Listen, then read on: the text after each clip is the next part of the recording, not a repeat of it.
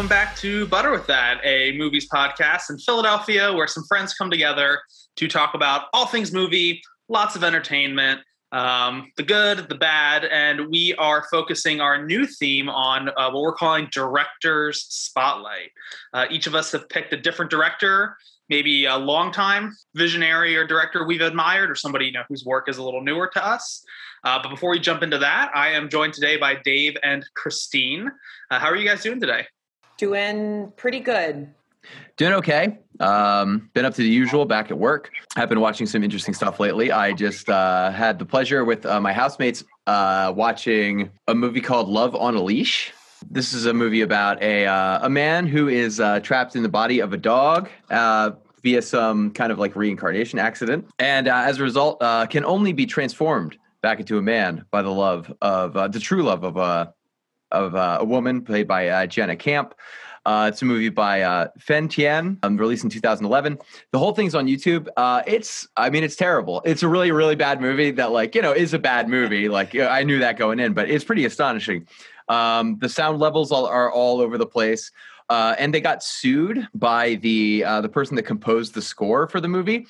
So if no one's saying anything, it's dead silence throughout the whole movie. And it's so unnerving and strange. Why did the person who wrote the score sue? I don't know the details of that. I just know there was some lawsuit to the effect that they couldn't use the score that they planned for the movie. So it has no score at all. And it's pretty much just it has the feeling of if you've ever seen recut footage of a 90s sitcom absent the laugh track. It's kind of that same feeling. It's very just awkward and unnerving.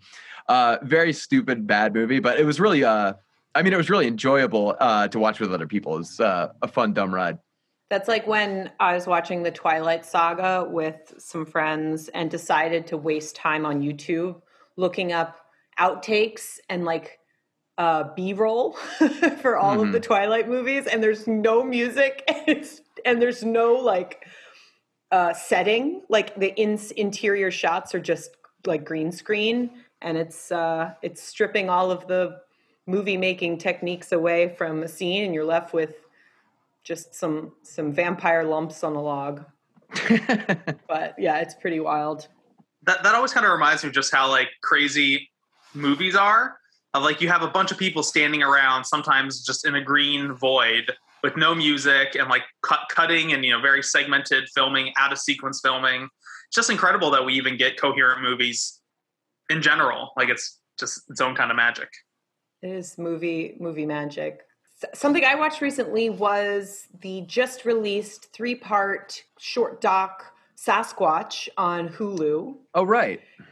I recommend it. It's fascinating, especially for the Butter With That crew, because the whole setting is in Mendocino, California, which is every part of this documentary reminded me of Quiet Cool, because it focuses on a really gruesome murder that happened of people working on a weed farm in the early 1990s. And initially the investigation was it a Sasquatch? It was reported, there's this rumor that a Sasquatch had killed them. And what begins is this exploration into the lore and legends of Sasquatch in that area in Northern California turns into a really pretty incisive and interesting investigation of that region and unsolved murders that had been happening for a long time in that area. And I don't want to give too many things away. It isn't perfect. There were some issues I had with it, but it's really fascinating.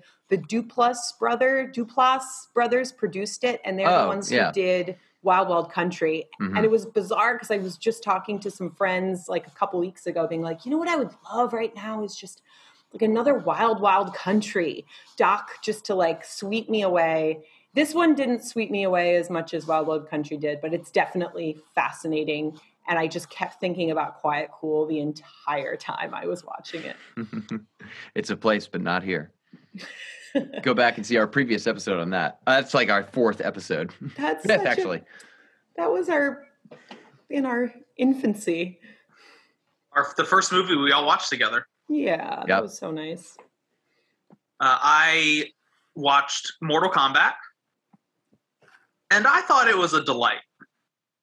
Yeah. It gave me exactly what I was kind of looking for. A lot of I think they did a good job incorporating actual moves in the game into real sort of martial arts techniques.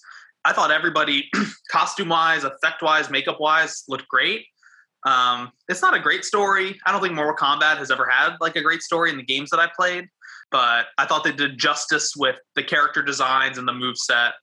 And the final fight at the end between, I don't know, it's in all the trailers, Scorpion and Sub-Zero is absolutely incredible. The best part of the movie by far.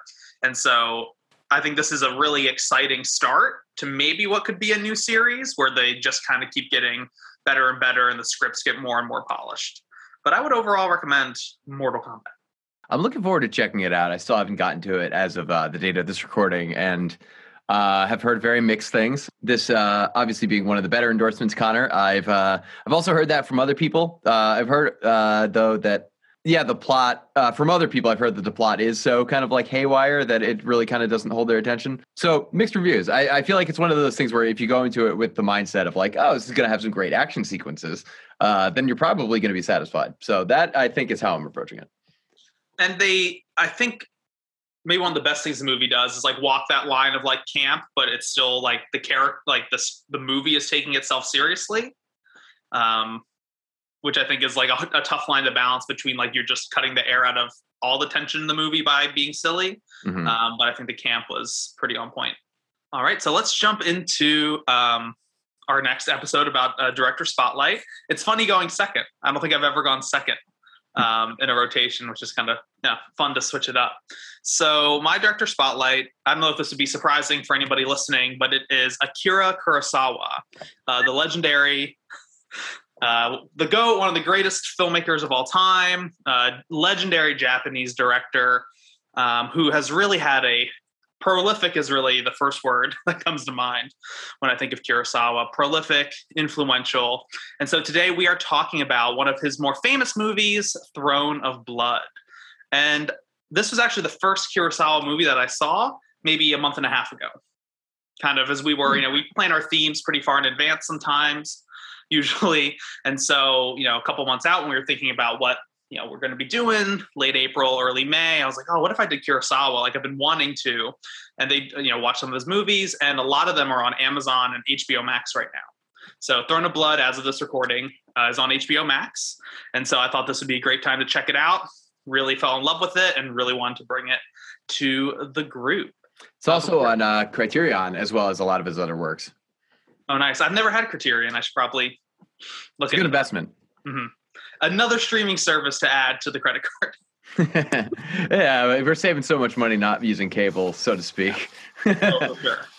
So I guess before we dive into, thinking of how I would structure my Director Spotlight episode, start by, kind of getting your guys' read on Throne of Blood, and then kind of going into kind of what the movie itself is, going into Kurosawa's biography up until Throne of Blood, and then kind of just diving into the movie. Awesome. So have you guys seen 1957's Throne of Blood before? I had never seen it before, no.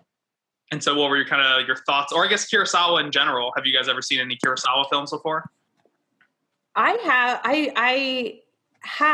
and I hadn't watched one since high school. And I was like, what was that Kurosawa movie I watched? And then when I was researching some notes for this discussion, I realized that Ikiru was the movie I had watched. I knew the plot. It was about an old bureaucrat a Japanese bureaucrat who's sort of thinking about his life as he's sort of reconciling being just diagnosed with cancer, or he's dying. I can't remember the specifics of it, but beautiful, beautiful movie. And I'm excited to talk about Throne of Blood because things that I really loved about that movie, like framing, moments of silence versus use of sound, I think are so on display in Throne of Blood, and also just really intense, moving depictions of like anguish as well. But yeah, I was like, okay, now it's all coming together. And I think he completed Ikiru around the same time as Throne of Blood. I think within a year, apart. Ikiru is 52. So it was before. Couple years before, yeah. Okay. But still, I guess around that mid 50s period. Anyhow, that's my background on Kurosawa. Yeah, I had like some knowledge of his work. I had seen I've seen Seven Samurai. I've seen The Hidden Fortress. I saw this movie that he wrote the story for that had a different director. That's Andrei Konchalovsky. There we go. It's a movie called Runaway Train. And I've recommended it on the show before. That's starring John Voight and Eric Roberts. You did bring that movie up on Butter with That. Which is, yeah, it's really interesting that it's a Kurosawa movie because it really does smack of his kind of like almost like mythic figure character writing and like opposing interests and and competing influences and so on. So I thought that movie was really great. And I thought all the other movies I've seen of his were really great. So I went into Throne of Blood with high expectations and was not dissatisfied at all. I mean, it's a fantastic movie from start to finish. It's cinematography and it's set design, how immersive the movement of camera is and how interestingly composed a majority of the shots are, if not all the shots are, is really pretty breathtaking. So much so that, I mean, I think this is the highest compliment that I can give a movie as like a podcaster talking about movies is that I don't have a lot of notes because I really kind of just fell into it. But I'm sure that as we discuss it, I'm going to have a lot of thoughts that remind me of the movie and that really bring up how much I really appreciated it on the first go around. And I'm definitely planning on watching it again soon. So if that's any insight into how I felt about it, yeah, I thought it was pretty great. Well, that's glad to hear. And I realized that I just lied, that I had seen a Kurosawa film before, just how I knew about him was his 1985 epic classic, Ron. Ron, yeah, you recommended that on the 100 movies. It was in my top 20 movies, so I'm just a liar, everybody. You can call me a liar in emails or social media. So I watched Ron in high school in an English class, in a Shakespeare English class, because Ron is inspired by Shakespeare's King Lear. And so it's interesting. I just recently rewatched Ron the other day, and then recently also doing a deep dive into Throne of Blood and taking notes during it. So many comparisons, maybe outside the scope of this episode, but definitely those two movies, decades apart, still speak to each other really meaningfully. And I'm glad that you guys brought up so many ideas of camera work, cinematography, sound, because we're all going to be getting into that. Yeah, there's so much to dive into with this movie. Mm-hmm. So just a little bit about Throne of Blood. It was released in 1957, directed and co-written by Akira Kurosawa. This was inspired by William Shakespeare's Macbeth. Shakespeare first apparently arrived to Japan, like his works, in like 1868. So for quite a long time, Shakespeare's been available to read in Japan. I don't know when it was first translated into Japanese. And so in a little bit, I'll get into his biography, but Kurosawa has been heavily in his, youth was influenced by Western culture, theater, painting, film, so all sorts of different Eastern and Western, mediums. And so Shakespeare was a big influence for him. And he actually wanted to release a Macbeth adaptation, but Orson Welles' 1943 adaptation, when he got wind of that, Kurosawa shelved this idea and then came back to it about a decade later. So you're going to have to wait. I feel like Orson Welles would tell Kurosawa to wait. It's my time to shine. That would probably be an awkward conversation also, if you know anything about Orson Welles. I mean, I'm just thinking that would be such an interesting meeting. Just put two of them in a room. What would happen? So, as I mentioned, released in 1957, and apologies from here on out for how I'm doing my best to pronounce Japanese names. I've never studied Japanese, so I'll do my best to give accurate pronunciation. So apologies if I slip up on any pronunciations. So the lead of Throne of Blood is Toshiro Mifune, who starred in 15 Kurosawa films in total. So a very important collaborator for Kurosawa. And he stars as Washizu Taketoki, who is our Macbeth in this story. Isuzu Yamada plays his wife, Asaji, our Lady Macbeth. Takashi Shimura as Noriyasu, who's our Macduff. And then Minoru Chaikai, who is Miki Yashokai, our Banquo in the story. So those are kind of the leading characters. And overall, this is a very faithful adaptation to Macbeth. Macbeth is one of my favorite Shakespeare plays. a really terrible movie starring Michael Fassbender and Marion Cotillard, which maybe we'll talk about one day on the pod. But Macbeth is one of my favorite plays, and it is very faithful to the source material. And for those unfamiliar with Throne of Blood, unfamiliar with Macbeth, here's sort of just a brief plot description. So Throne of Blood centers around General Washizu, a samurai commander under Lord Tezuki, who reigns from a castle in the Spider's Web Forest, which, great name for a castle in a forest. After a victorious battle, Washizu, along with his best friend, General Miki, get lost in a forest trying to return to Lord Tezuki's castle, where they encounter a spirit who tells Washizu and Miki that tells them their futures, which is an analog to the witches in Macbeth. These spirits tell Washizu that he will be named the Lord of the Northern Garrison, and that Miki will become commander of the first fortress. That's the first prophecy. Then the spirit goes on to foretell that Washizu will eventually become the Lord of the Forest Castle himself, and that Miki's son will become Lord of that castle after Washizu. Though doubtful, the first prophecy actually ends up coming true later that night, and Washizu plots with his wife Asaji to take the throne for themselves. Along the way, the Lord is murdered by Washizu and Asaji. Washizu names Miki's son his heir, since they have no children, until Asaji tells Washizu that she's pregnant and an assassin is sent after Miki and his son. Miki's son lives, but Washizu's son is stillborn. With his life falling apart and haunted by the spirit of Miki, Washizu confronts the forest spirit again, who tells him that he won't be defeated in battle until, quote, the trees of the Spider's Web Forest rise against the castle. Confident he can't lose because trees do not move, he is taken unawares when the invading army cuts the trees down to the forest and moves them as cover as they approach the castle. With his own army rising up against him, Washizu has lost it all and is killed by his own men. So spoiler alerts for a hundreds-of-year-old play. Spoiler alert for a decades-old film. So that is Throne of Blood. I'm really glad to hear you guys liked it, and I just want to dive into just a brief kind of little biography of Akira Kurosawa. So over the course of his 57 years as a filmmaker, he directed 30 films, sometimes 2 films in 1 year, which is kind of crazy to think about. And as I'll mention in a little bit, he pretty much had a hand in every part of the filmmaking process. There are only a handful of Kurosawa movies that he directed that he also did not co-write. So he co-wrote pretty much all of these 30 movies as well. From his debut feature in 1934, Judo Saga, he, as I mentioned, more or less directed movies every year until the 1960s. So prolific, really the best way to begin to describe his body of work. Akira Kurosawa was born on March 23rd in 1910 in Tokyo. His father, Isamu, and his mother, Shima, encouraged education as a really important value from a young age and opened Kurosawa to Western culture and media.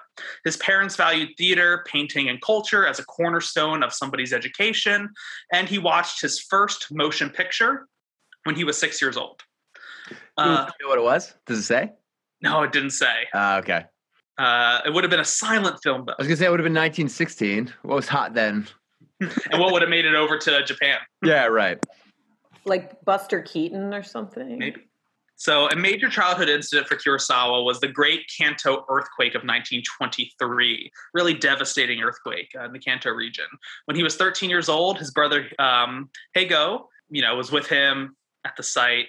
And when young Akira wanted to look away, his brother kind of forced him to say, no, you sort of have to take this in. You can't look away from this, of the bodies that were there, the carcasses, Heigo forbade him from looking away, encouraging Akira to face his fears and confront them directly. And some commentators have suggested that this incident would influence Kurosawa's artistic career as a director, who was seldom hesitant to confront unpleasant truths in his work. So really inspiring him or encouraging him to confront the harsh realities of the world. During his teens and 20s, he lived with his older brother, who was a narrator for silent films, and together they consumed a variety of Japanese and Western media.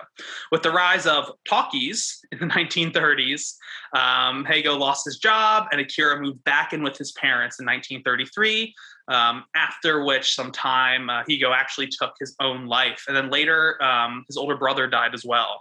So a lot of tragedy in young Kurosawa's life.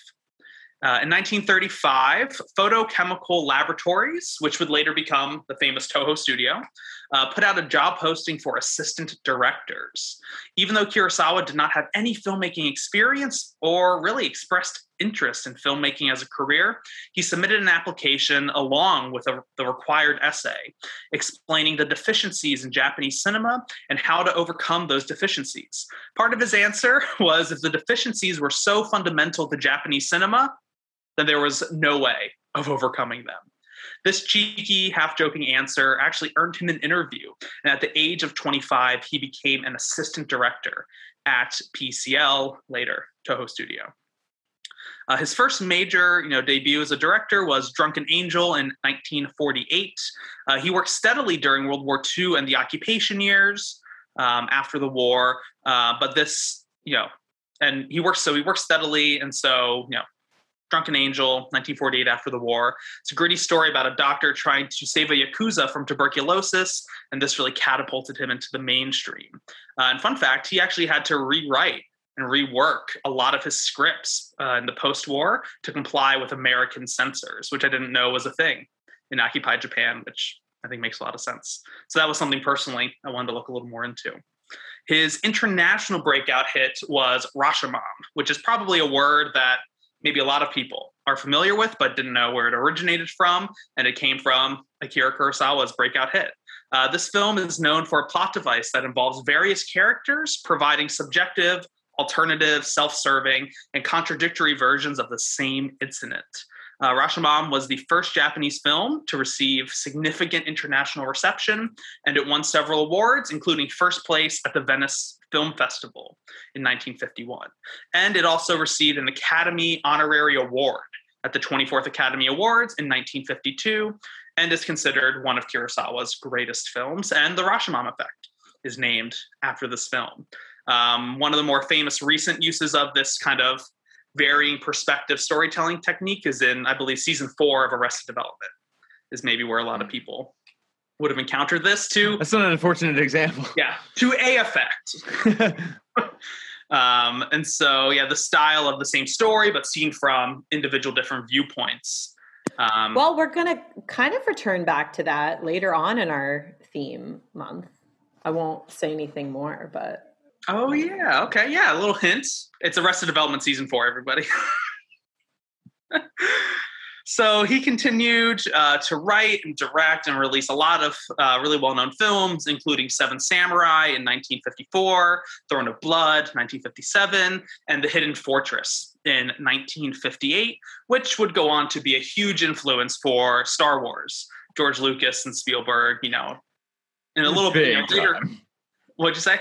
I said big time. Big time, indeed. And later on, we'll talk about how actually Lucas and Spielberg kind of went to help Kurosawa in the later part of his career, which is an interesting story. So real quick, Kurosawa has a very sort of distinct style. And I think it's interesting that there's 30 movies that his whole career. So it's kind of hard to say these are the 3 things that he does all the time because he has such a huge body of work. But he was known for a bold, dynamic style, embellishing, not always realistic, impressive sets, impressive costumes, and a lot of his historical pieces, use of contrast, and incorporations of Western themes into Japanese cinema. He's also known for camera zooming in, zooming out, creative uses of cameras and how scenes are set up, and wipe transitions as well, which is, if you've ever seen a Star Wars movie, George Lucas used all the time. Instead of just fading to black, the screen wiping away left or right, which is used a lot in Throne of Blood. Some themes that pop up for Kurosawa, this is just a little list of them. Weather as a dramatic device and symbols of human passion. Cycles of savage violence, which Throne of Blood kind of really begins this trend. for Kurosawa is the protagonist not being a good guy, power dynamics, master, apprentice relationships. So really big sort of mythic ideas in a lot of his work that Kurosawa tries to tackle. And also, how can moments and movement convey feeling? How does the camera enhance a scene? These are sort of questions that I think about with his choices and his thematic styles. And he also likes to use large crowds and really sometimes creative blocking choices. Cool. So with all that out of the way, we'll get to the later part of Kurosawa's life kind of after we're done talking about Throne of Blood.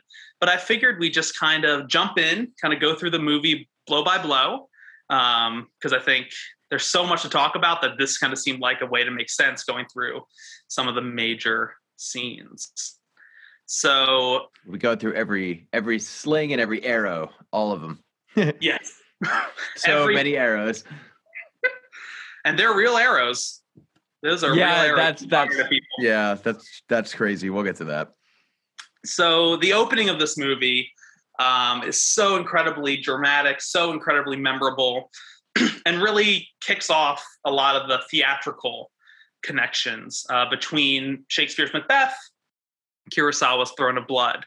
We open with the fog on a desolate volcanic landscape, and there's chanting, which is very similar, kind of to a lot of musical choices in the No style of theater, which was another huge influence, which was a huge influence for Kurosawa.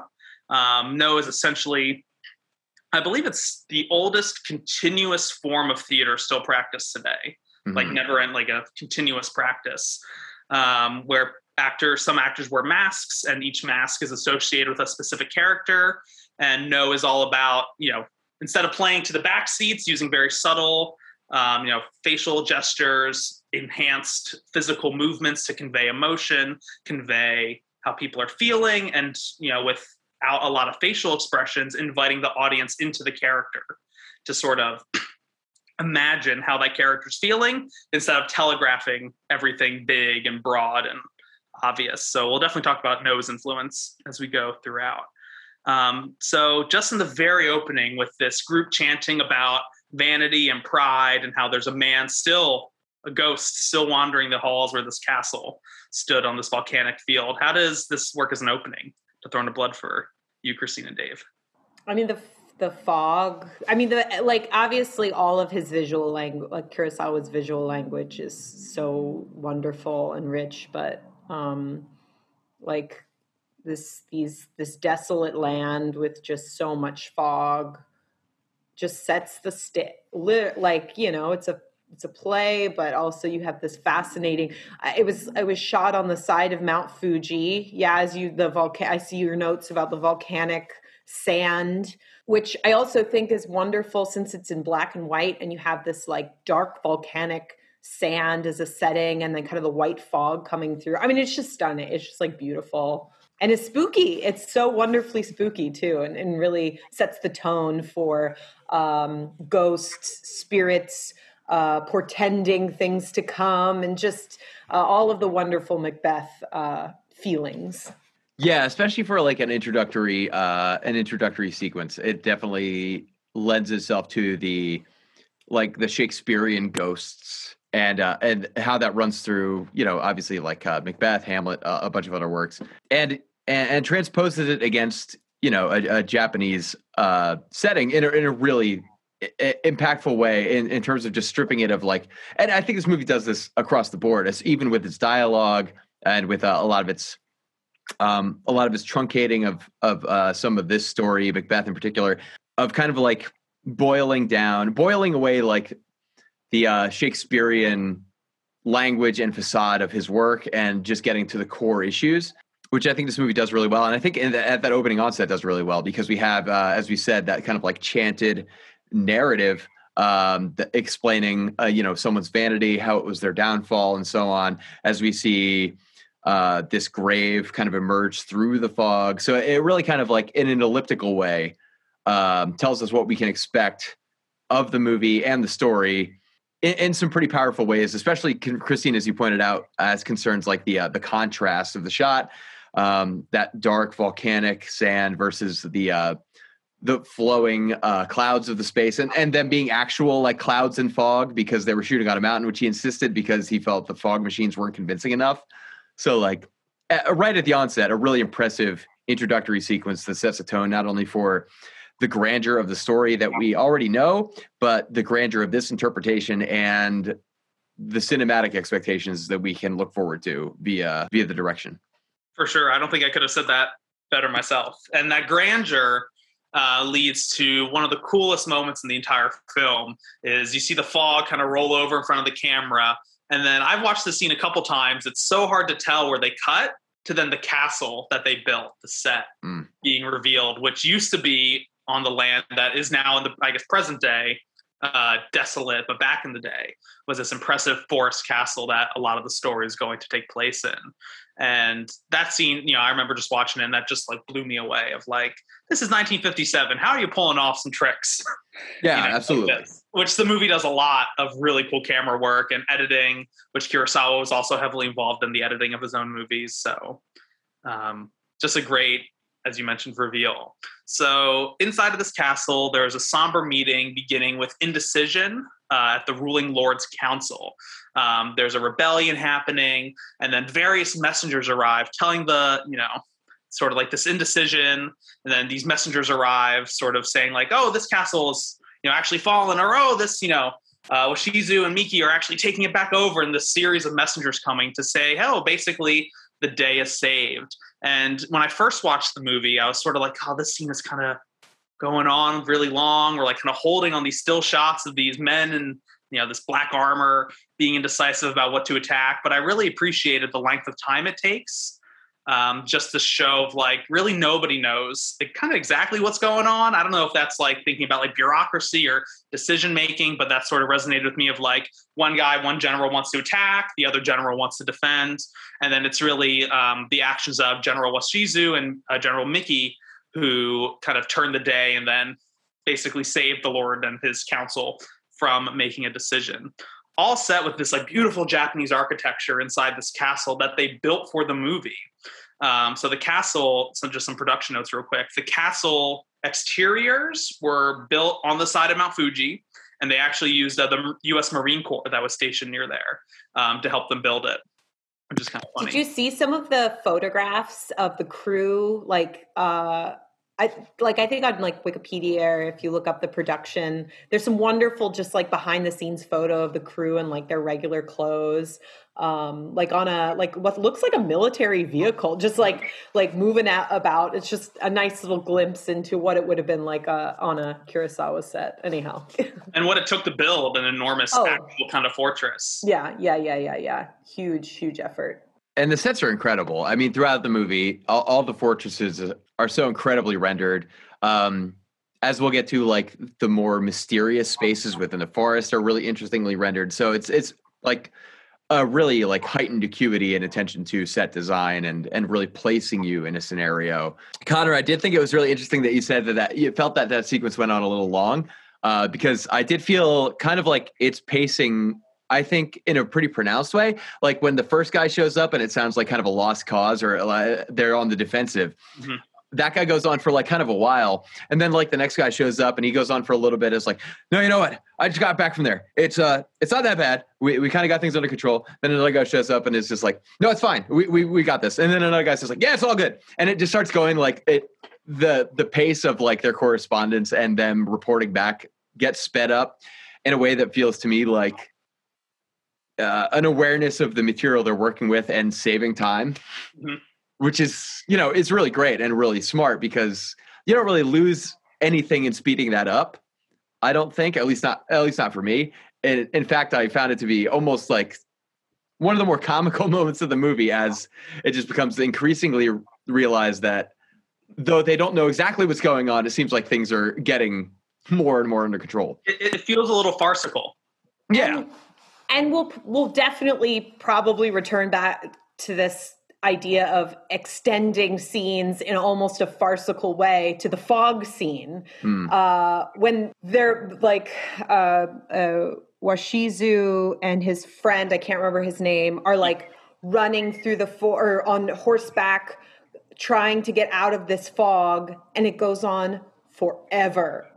And you're like, at a point, you're like, am I missing something? Why do they keep, but it reinforces this idea of disorientation and just like the fact that they are extremely lost. And you're like, I know we're in good hands. And I know that Kurosawa has set up an expectation that if he wants to extend a shot or extend a scene, it's for a very, very calculated and specific reason. Intentionality. Yeah. It rings through the whole movie. Yeah. I was thinking a little bit of P.T. Anderson in this most recent rewatch of it, of just like shot length and moving cameras around and just some interesting similarities between directors separated by decades, which maybe we can talk more about later. So yeah, messengers arrived. Basically, the day is saved. And then the Lord summons Washizu and Miki to his castle to bestow many wonderful honors on him because the rebellion has been stopped. And there's this little moment where it's suggested that the Lord executes one of the kind of rebel leaders, or maybe he's a rebel leader. And then he says, like, no, I'm going to like basically do it myself. And the idea is shelved. And then that sort of gets brought back. So there's lots of elements of these things set up in the beginning that circle back when we're at the end of Act 3. Christine, and that was a great transition too, to bringing up the idea of the forest. So the spider's web forest, huge, important part of the the play, of the movie, because this is where Washizu and Miki get lost and they find the evil spirit, the witch, the hag. It's called a few different names in this movie, and in Shakespeare's Macbeth, these were the three witches. Double, double, toil and trouble. Lots of famous lines come from them, who give Macbeth and Banquo the prophecy. And so there's lots of lightning, lots of rain. Rain is also a very common theme, use in a lot of Kurosawa films. Maybe gives a sense of, everyone knows what kind of rain is like. It's very atmospheric. It adds a lot, especially in black and white. Rain just feels different than watching a movie in color. So just for me, that was just kind of very heavy rain, lots of lightning. And we hear this evil laugh coming out of the woods. And so that's where we see the witch, this evil demon, evil spirit, who is echoing similar verses to the chanting about pride and vanity that we heard in the beginning of the movie. And she's like spinning this, I don't know exactly what you would describe, like a spinning wheel of thread. Is it like a spindle? Is that? Yeah, I guess like a what's the fairy tale where she touches the, is that Rapunzel? That's Sleeping Beauty. Yeah. There's some kind of thread spinning device. And so there's this old woman spirit there who foretells prophecies. And I'm not sure if this was set up in a studio, but it still looks great transition from this like forest. They're running around on horses, actually riding horses through woods. The camera set behind trees as it's sort of moving around, panning around. That's something I really love too, is like, because it is set so far behind, like the foreground of the shot is basically like an endless sea of like slightly unfocused branches that we're just getting glimpses of the two of them riding through, further like accentuating visually that they are like ensnared in these woods. Mm-hmm. And there's this one wonderfully creepy shot where the camera is looking through the brambles, the unfocused brambles, and then the witch walks across the shot. Do you guys know what I'm talking about? It's like the creepy, and already we've been talking about the heightened black and white, like visual, I guess just this heightened black and white contrast. And when you see the witch, she's like glowing with this white fog. She's lit really, really well and freakily. And it just adds to this mystery and this ghost like feeling. But I feel like what would be used to like make fun of ghost story movies later on, of like a witch running across the screen, like Kurosawa does it in a way that's like really, really freaky and really wonderful. And I think it's so easy to play this like character very broadly and like, or just like very creepy, or like she has pus and a giant, like classical, I guess, like what we do, like a Halloween costume witch. But this is so unsettling because it's human-like, but she is so still and is all she's really doing for most of her scene is just spinning her wheel and talking in sort of these verses, uttering the prophecy. Maybe she runs the second time. That's at the end. Oh, okay. Mhm. Yeah. Like how Macbeth goes back to say, I can't lose, please. How can I like not die at the end of the story? Washizu does the same thing. And so she like runs, looks. Oh, right. Yeah. I'm way ahead of myself. I think it just stuck in my mind. It's really scary.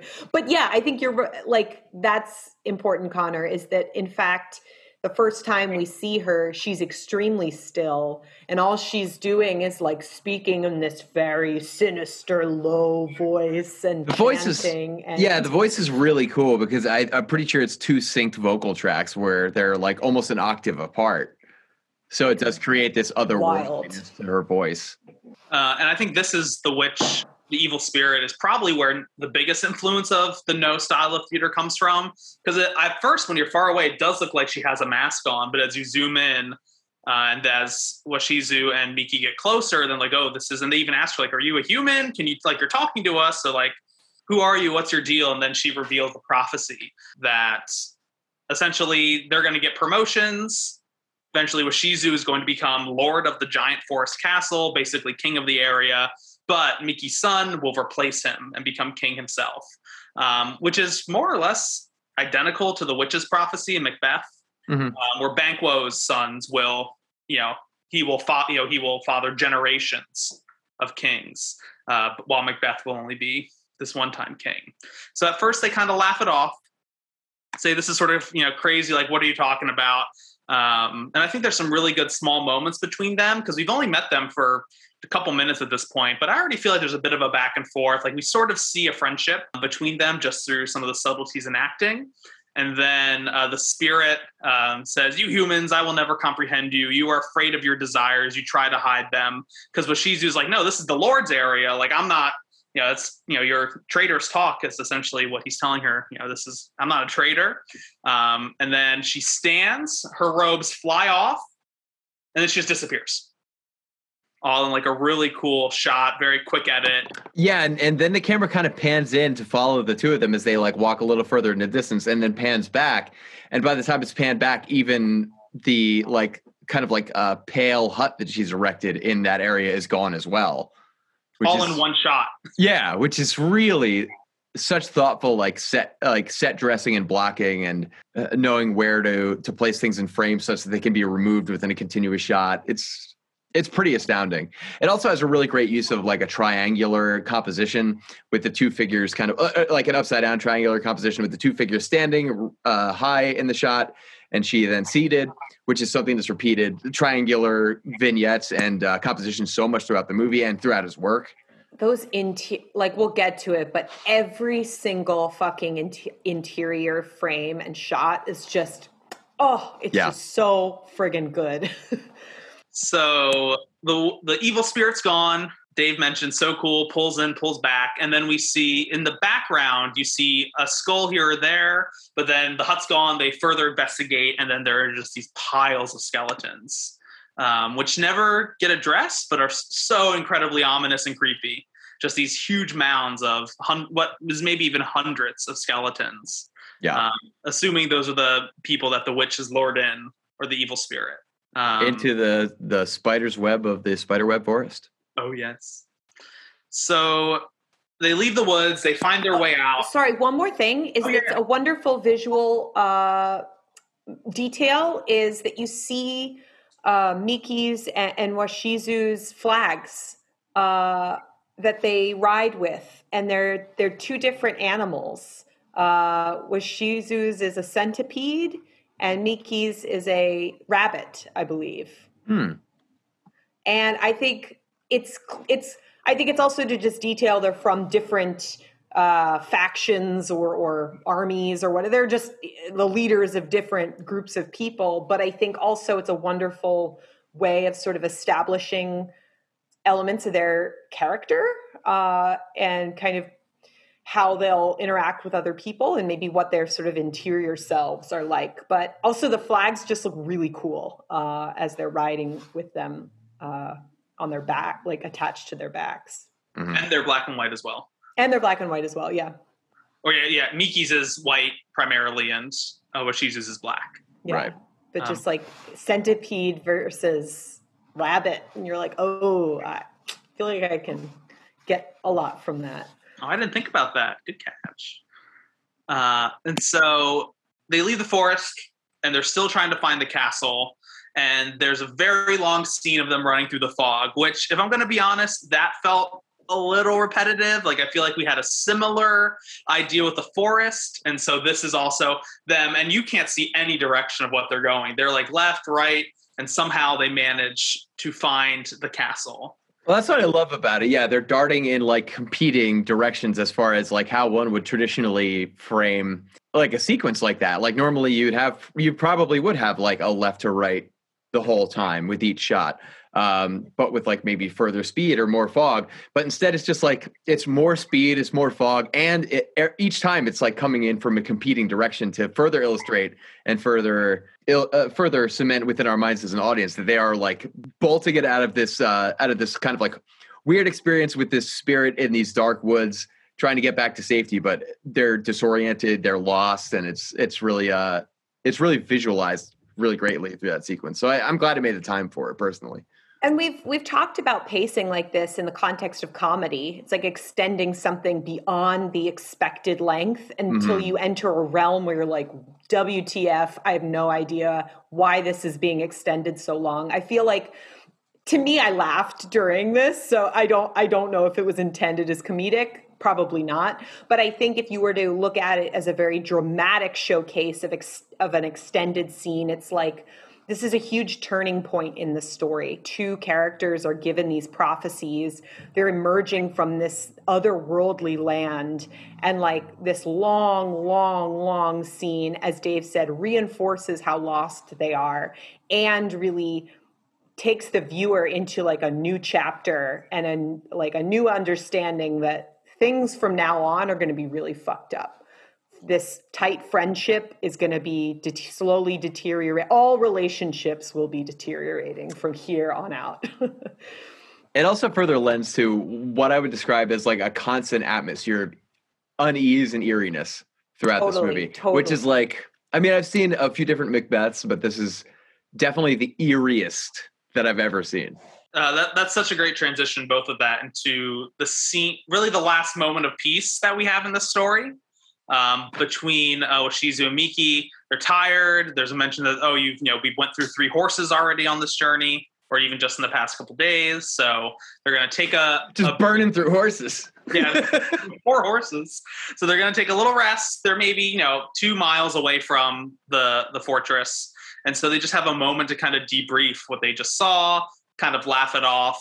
And then things sort of, turn serious, and they realize, we should probably head to the castle where this ceremony is going to be taking place, which is just absolutely stunning. This is one of the greatest just shots, maybe top 10 shots in any movie I saw of when they enter the castle. We've had so much fog, so much daylight, even in the woods, lots of white, but now it's like all dark except for the fire of the torches as Washizu and Miki march, realizing maybe, prophecy, they're trying to forget it, but soon the prophecy is going to smack them in the face as they march up to the Lord, and the Lord bestows the northern garrison to Washizu, fulfilling his part of the prophecy.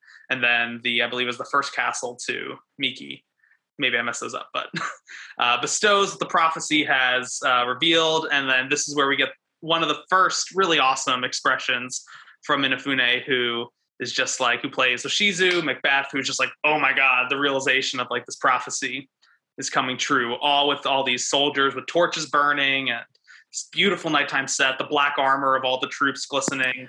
The crescents, the crescent moon shape head pieces are so fucking stunning. They're so beautiful.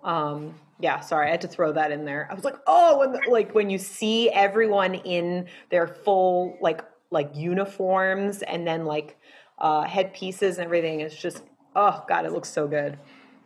And he wanted to go with black outfits to just further contrast with the white fog and the other set dressings. So everything is sort of steeped in this heavy black. which is also emphasizing the great costumes. I didn't look up any colored photos, but I would love to see what these costumes look like in real life, because there's so many and they're all so ornate and detailed. And the crescent head, which I guess would have been like it signifies the head guy, like the head guy, and Washizu, spoiler alert, obviously gets it. But like it also is positioned in his bedroom. Like you see it later on as sort of like this throne, this sort of the kingdom signifier. And it's just so visually prominent that you see it move from space to space as people die and ascend, the ranks and things like that. But he just knows how to create something that looks really unique and then use it as a visual symbol for frames further down, further along the movie. Well, and he's so good at I feel like a lot of times the camera is just a way for us to look at a scene.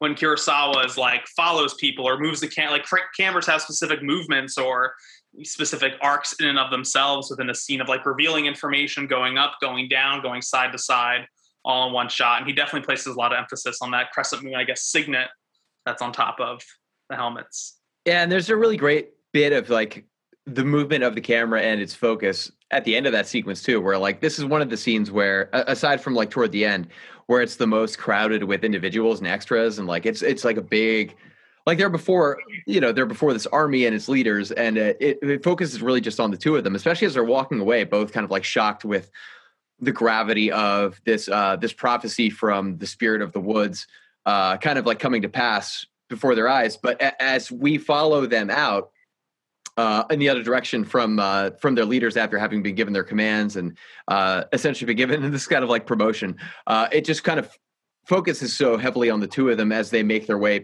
through a large crowd of other individuals who are almost, because they are dressed in framed in such darkness as opposed to the two center figures. It does make it so much about the moment for these two figures and how important the prophecy is as concerns the two of them and how it's going to impact everyone and everything. Bingo. Exactly. Love it. Love the scene. One of Kurosawa's finest. Washizu, he's now in command of the North Castle. This is a big promotion for him. And so now that him and Lady Asagi are in the North Castle, we get a glimpse, little vignette, which popped through. I had a hard time keeping track if these household guards or soldiers were the same ones we were looking throughout. But it's great. And this also feels very theatrical of little scene breaks of these soldiers kind of filling in the audience about what the common man is thinking or sort of what's going on day to day or what's happened since then. So this happens 5 times throughout 4 or 5 times. We get these little couple minute vignettes, sometimes even less, of just what is happening in the castle outside of, the people who are playing the Game of Thrones.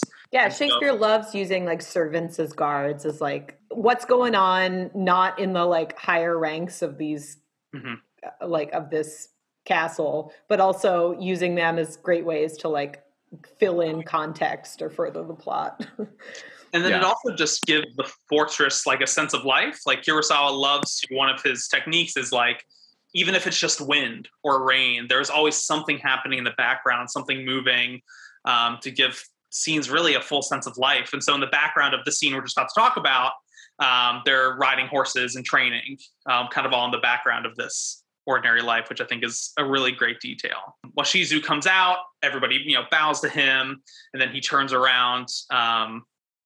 And this is where we get introduced to the Lady Macbeth, Lady Asagi, who great period makeup, and is such an interesting take on Lady Macbeth, something where it's very easy to have her be the conniving one who, is the downfall of this great man. I feel there's a lot of ways that character type could be played.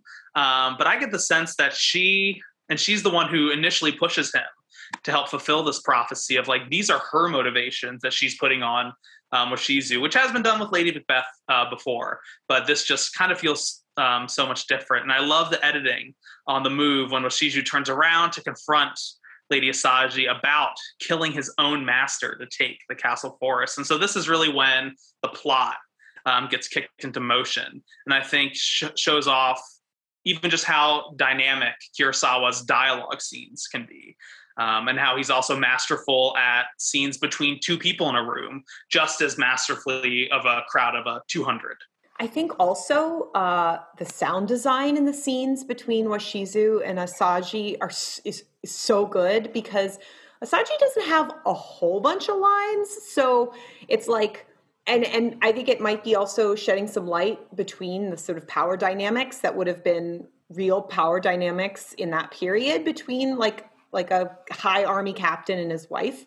But the fact that Kurosawa chooses to keep the swoosh of her kimono in the like of her outfit in that scene, you can hear the fabric like swooshing back and forth, is like to me a wonderful detail. Is like her presence is so powerful in these particular interior scenes, and even when she's not talking, like her movement, her calculations are present and are loud.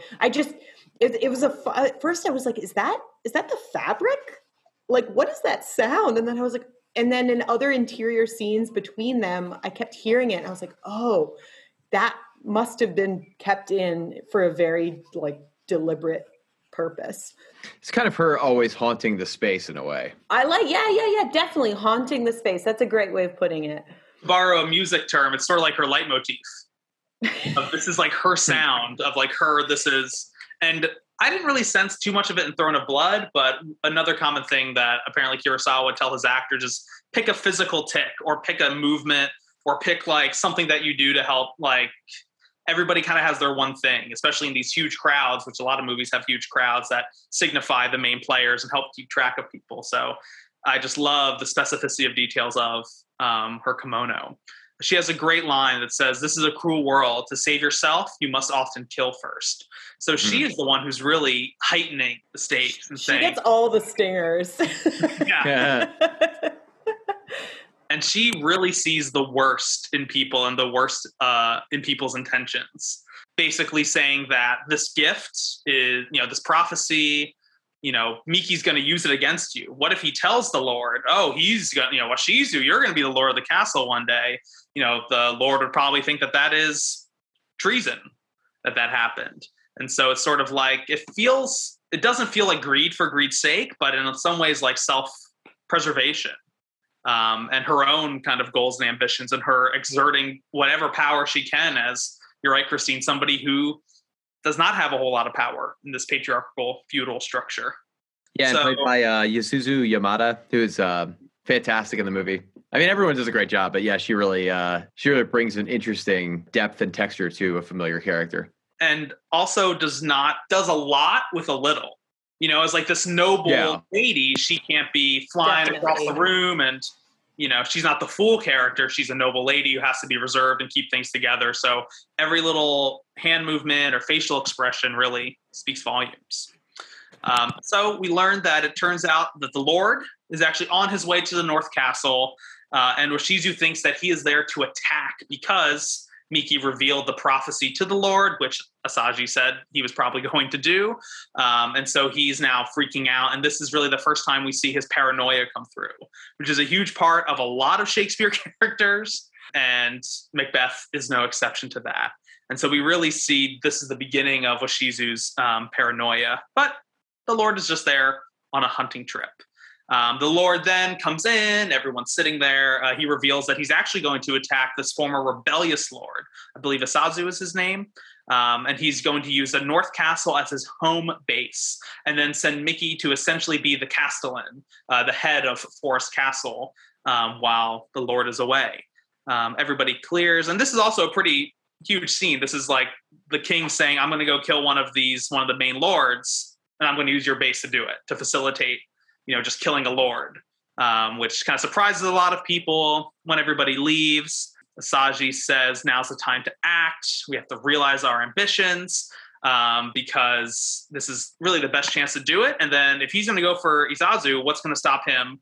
He has your fort. He's sleeping in your bed. You're next. Miki has the castle. His son's going to be king. Like that's, this is where we have to step up. And I'm just a sucker for like self-fulfilling prophecies and just like prophecies in general. So I think that's one reason why I've always kind of been drawn to Macbeth. And so the plan is that Asaji is going to poison the guards with sleepy wine, put them to sleep, which is also from Macbeth as well. So, Dave, as you mentioned, stripped down, but still keeping a lot of those established elements that kind of keep the plot moving along. And we get a very cool scene as well of her shuffling into the darkness and then coming back with the wine. At this point, Washizu is still not really with the plan, and so she's sort of like pushing him toward this cliff. And that's just a great shot of she just comes out of shadow holding this wine. Her face fully illuminated, her whole body fully illuminated. Yeah, it's ominous. And I mean, it kind of like rings of the same, almost like lighting contrast that we get in the forest of obviously, she and he are, their fates are sort of locked by this prophecy in a way, but she is as much an embodiment of that prophecy as the spirit that delivers it, as far as that contrast is concerned in that moment, which is really interesting. It almost just feels like, it highlights how fated the events foretold are and how doomed, in a sense, both of them are in a really creative and really simplistic way. Mm-hmm. In an understated way. That's a really interesting point. And it's like Asaji comes to terms with it quicker than Washizu. Like, it's like she's recognizing sort of the mechanics of fate going on around them much faster than Washizu is, even though he's the one who heard the prophecy. But she's kind of like realizing what's happening, which I feel like is so interesting about the character of Lady Macbeth, whether it's self-serving conniving, or it's like just a very astute understanding of environment, of society, and of fate, fate. So the guards are poisoned, and so Asaji then poisons the guards. We get a glimpse of like how tough the guards take their job. They're just people going past, just some house servants, and they're like ready to fight them. Like, no, we're just going to clean out the forbidden room. Because the Lord is in Washizu's bed, and so they're okay, you can pass. And so this is the room where the OG Rebel Lord from the beginning of the movie that we didn't see killed himself. Man, does Kurosawa love the use of just big blood on walls. It's stunning. It's so beautiful, though. The way that and it's like you don't even need to see red. It's black and white, so you can't even see this bright red. But the way that it's stained on the walls, I mean, it's sick, but like it looks so beautiful.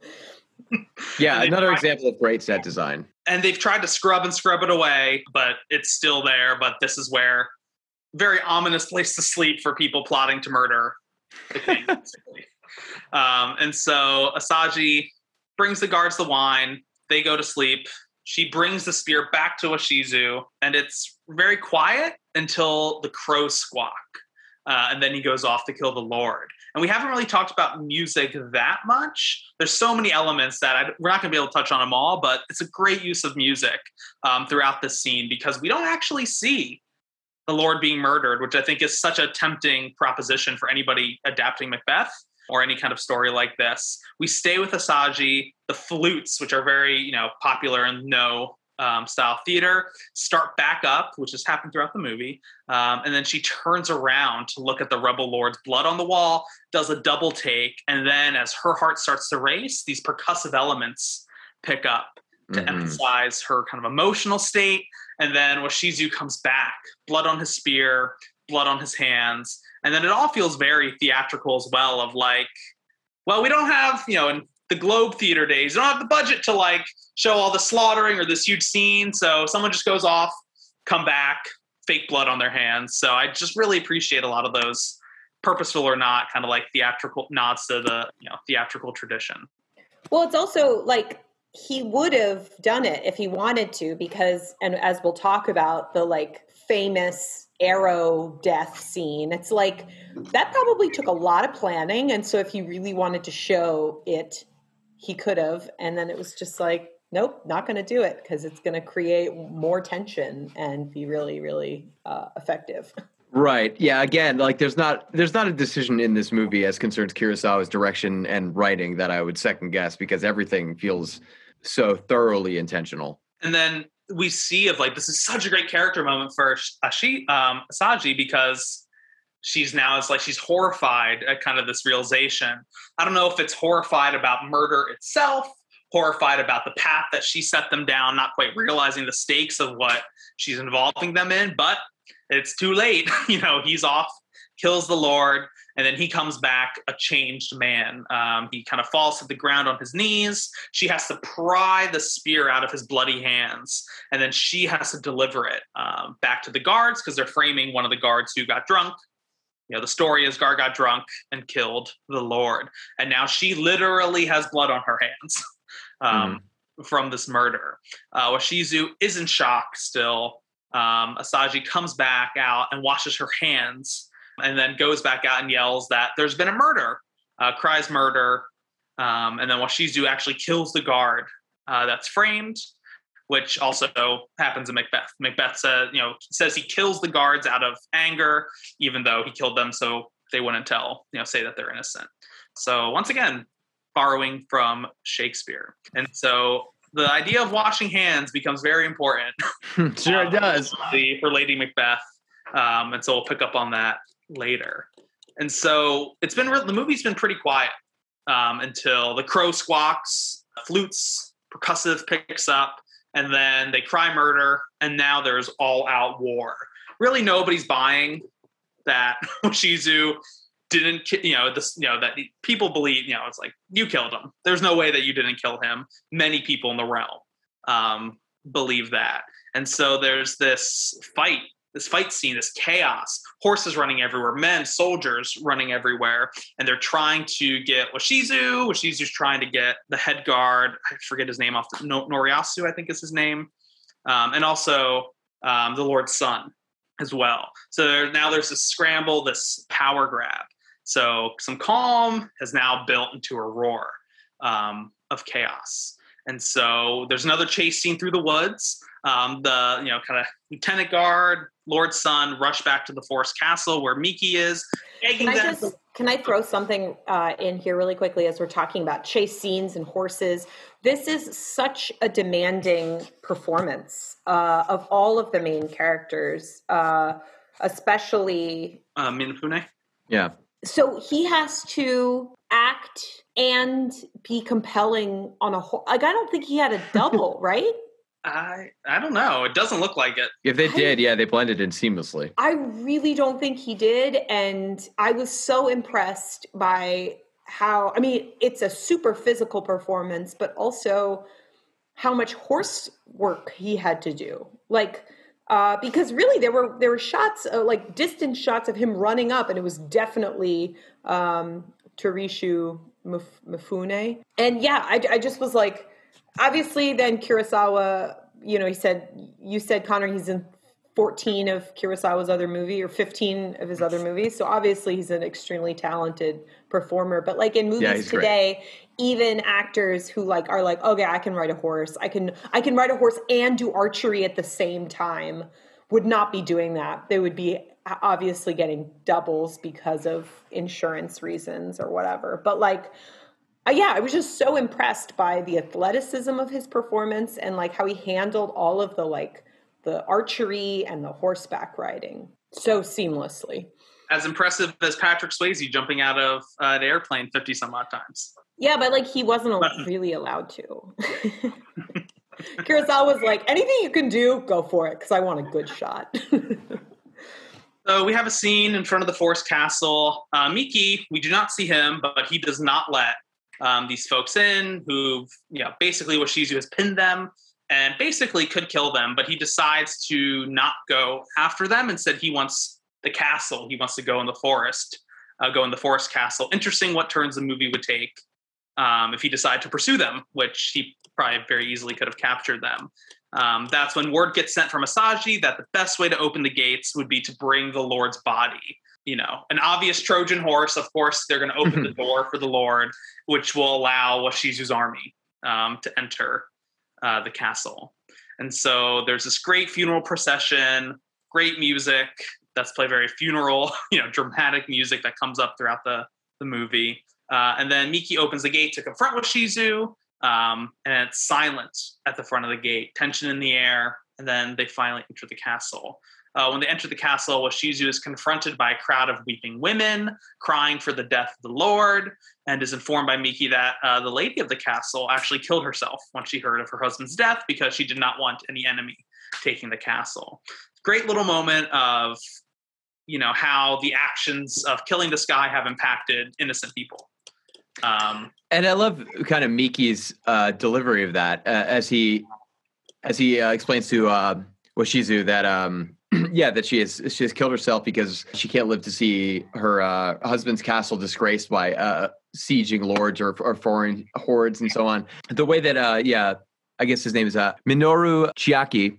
Playing Miki, what delivering that information is very, very like stoic, and you can just see from his performance. I don't know. It telegraphs a lot about him having been a part of the collapse of that place under Washizu's rise, and the toll that is taken not only on the people he's describing as having been killed or the lady of the manor who's killed herself, but also the toll that is taken on him psychologically, with him being the only other person aside from Washizu's wife with the knowledge of this prophecy. And I think he kind of has no choice but to lean into this prophecy and then to say, at the council of lords that are being gathered, I'm going to recommend that you take over lordship of the forest castle. Mm-hmm. So fulfilling the biggest part of the prophecy for Washizu, which I guess sort of Miki, he's a really interesting character, sort of like, well, at least my son will be able to do it. I think is sort of like, and he says that, we need the strongest general, the strongest person to hold the forest castle, which is you, Washizu.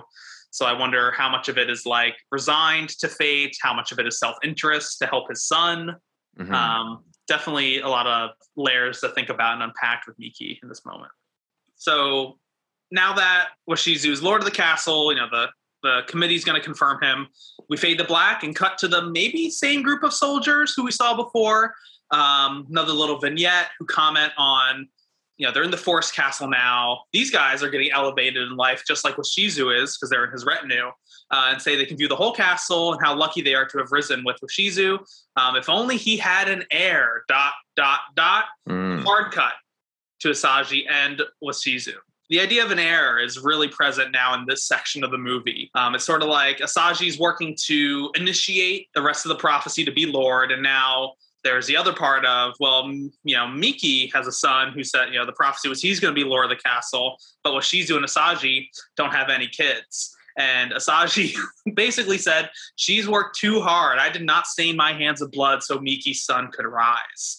Asaji wants what she wants, and she isn't going to let some dumb forest spirit take her power away.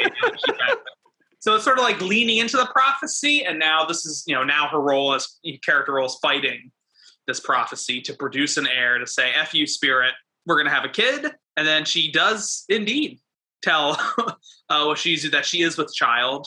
And then we cut to that great flute sound again and cut to the chaos of Miki's horse bucking and running around the courtyard. Miki's horse won't let the stable hand saddle it because it senses danger. There's quite a few moments in the film where animals are signs of importance, of like things are going to happen. Crows squawking, literally a murder of crows appear later in the movie. This horse is bucking, does not want to go to this banquet, which is just like the banquet in Macbeth, where, Washizu is welcoming, invites Miki to the forest castle to celebrate his rise. But the horse doesn't want to go. Miki's son is like, we should really listen to this. Don't think we should go. His son thinks that it's silly to follow the words of a forest hag, but Miki believes that the throne of Forest Castle can be attained without bloodshed. I don't think he knows he's in a movie called Throne of Blood. Connor, as you're speaking to that, there's such a pronounced importance on nature as foreshadowing or as an almost self-aware audience surrogate for the rising tension of the places that the characters find themselves in. But it's interesting because it's like nature that's either domesticated or for work, like a horse. Mm-hmm. Or crow. Yeah, I guess crows would be naturally occurring, but really there's not much natural wildlife that we really encounter. It's just very specific types of animals that, as Dave said, indicate sort of feelings and things that are unspoken and unsaid that add sort of tension to each scene. But as far like once we like think about the forests, there's sort of this sort of like control over nature almost. And you see the time that we see the crows, we're going to get to this, are like inside and within the fortress space and inside of the banquet room. But because I was definitely thinking about nature and its relationship with the characters. And I was like, well, we don't really, what we see are horses and crows. And then, yeah, go ahead. Well, it is, it's beyond that too. I mean, it's right down to like the weather is indicative of a lot of these things. Like, I mean, the windstorm that arrives later in the film, there's the sort of coming and going fog to create a sense of like kind of like mythical and eerie prophetic gravity, and like it just feels like somehow it almost feels like Kurosawa as a director is almost like, as far as what is portrayed on the screen, in command of the elements themselves as totems of storytelling and intention. The movie gods. And it's like it's like the forest and the fort are two very different habitats and spaces. Have the forest, which has trees that are abundant, but then once nature enters sort of this barren fortress that's just volcanic sand and like structures and wood, as we were talking about like the fact that Asagi can't have an heir, it's like almost this like sterile environment where animals are either horses or like that aren't like not naturally occurring or things like that. There's just like nothing abundant and natural about the space that the characters inhabit versus the fort. I don't know. I'm going on a tangent, but it's definitely, nature wasn't really anything I was thinking about as I was watching it, but the things that you guys are bringing up are definitely. And I guess I have this like later in my notes, but it makes me think of maybe the idea too of like that maybe it's the spirit or Washizu is like disturbing the natural order of how things progress, or maybe just man in general disturbing a natural order. I haven't dug too deep in that idea. We can touch on it later. But I love all this nature talk we're bringing up because when there's almost none of it, when it exists, it must be very important. Mm-hmm. So we cut to nighttime, group of house guards bemoaning that they couldn't go to the banquet. And then Miki's horse comes running back through the gate into the yard without Miki on it. Not a good sign at all. A horse running home without its rider. Then we cut to the banquet. Also an amazing scene. Hard to pick a favorite one, but this is certainly up there for me. The camera follows a performer, a fool type of character who, and I didn't realize this the first time I watched it, you know, the opening shot of this banquet is him walking right over to where Miki and his son should be sitting. And then it kind of pans over to Washizu and Asagi. And the performance echoes the same lyrics as the spirit, as the chanting in the beginning says, talking about vanity, talking about pride. Which does not sit well with the royal couple. Feels very targeted, and he commands the fool to stop. Washizu is looking around the room. It's silent. Must be very uncomfortable to be in this space. And then we have a lake house moment where the camera zooms in on Washizu, and then we see his reaction. So it zooms in on him. He looks away from Miki's, place setting, looks around the room. Then the camera dollies back, and we see Washizu's horrified expression grow. Camera stays on him until we go back just far enough to see an irradiating ghost of Miki, just like how the ghost of Banquo at the banquet taunts Macbeth. Miki's ghost is, even though he's just sitting there, very much like the spirit, and the same lighting effect. I'm not quite sure how they rigged that, but it's really impressive again. And then he sees the ghost. And so he kind of freaks out, understandably. He feels very guilty about his one best friend, his old best friend. He is dead. Unclear about the sequence of events of how he knew, of when he knew that Miki was going to be killed, or if was it Asagi who led the assassin? I think that's a little unclear, but he clearly knows that Miki cannot survive long because his son will take over. So he has to, they are threats to his rule. I was also kind of confused about that as well. Mm-hmm. And so he basically fights the spirit. And there's another great shot too, similar to the Witch in the Woods, where it kind of zooms in on when he has his sword out, zooms in on Washizu, and then it pans back, and then Miki's ghost is gone. but it's still the same one shot. So classic. Feel like the scene doesn't get more classic Kurosawa than kind of a lot of the dollying up and down and camera work that he does here. And this is just such a great scene. Mifune has such a great face in the banquet scene and really in the whole movie, as we've talked about. And I really think in the second half, his face kind of adopts this sort of no style of kind of has a similar expression on his face that can, to me, mean fear, determination, anger, or, kind of posturing strength. And no masks were designed to, when the person looks left, right, up, or down, to look a little different depending on the lighting. Mm-hmm. So to me, that feels very purposeful of how his face is sort of locked in this anguish, this passion, this determination, this fear. All of these emotions are living with him. And even though he uses just a couple faces, I think it conveys this entire range of emotions, especially in this banquet scene. His movement also is so interesting to watch, like the way that he sort of like sidesteps across the room that almost looks like choreographed movement, but accompanied with those faces is really compelling to watch. And the camera movement. I mean, this is all one shot. This whole banquet sequence of him, it starts largely on Washizu and like a pretty hard hold on his face, and then it kind of pans out to reveal Miki's ghost sort of occupying the space. But then it zooms back in on Washizu as he kind of like, as we said, kind of like sidesteps around the room. But and Washizu is always our focus, even when it like pulls back to reveal that for everyone else in the room, Miki's ghost obviously isn't physically there. It's just something that's occurring to him. So it's a really great way of including everyone on the periphery of the scene while still focusing so exclusively on Washizu and Mijune's like incredible acting chops as he brings to light this kind of like horror that he individually as a character is experiencing. Yeah, I don't know. It's an incredible sequence. It was one of the real standouts for me. And the expressions on everyone else's face who's in the room, they're all kind of waiting for direction or to like start the meal. And they're sort of witnesses to this power grab and these different, like the dynamics unfolding as far as the absence of Miki and his son. But it's just interesting, that they're sort of witnesses to it, but they're also confused about what's going on.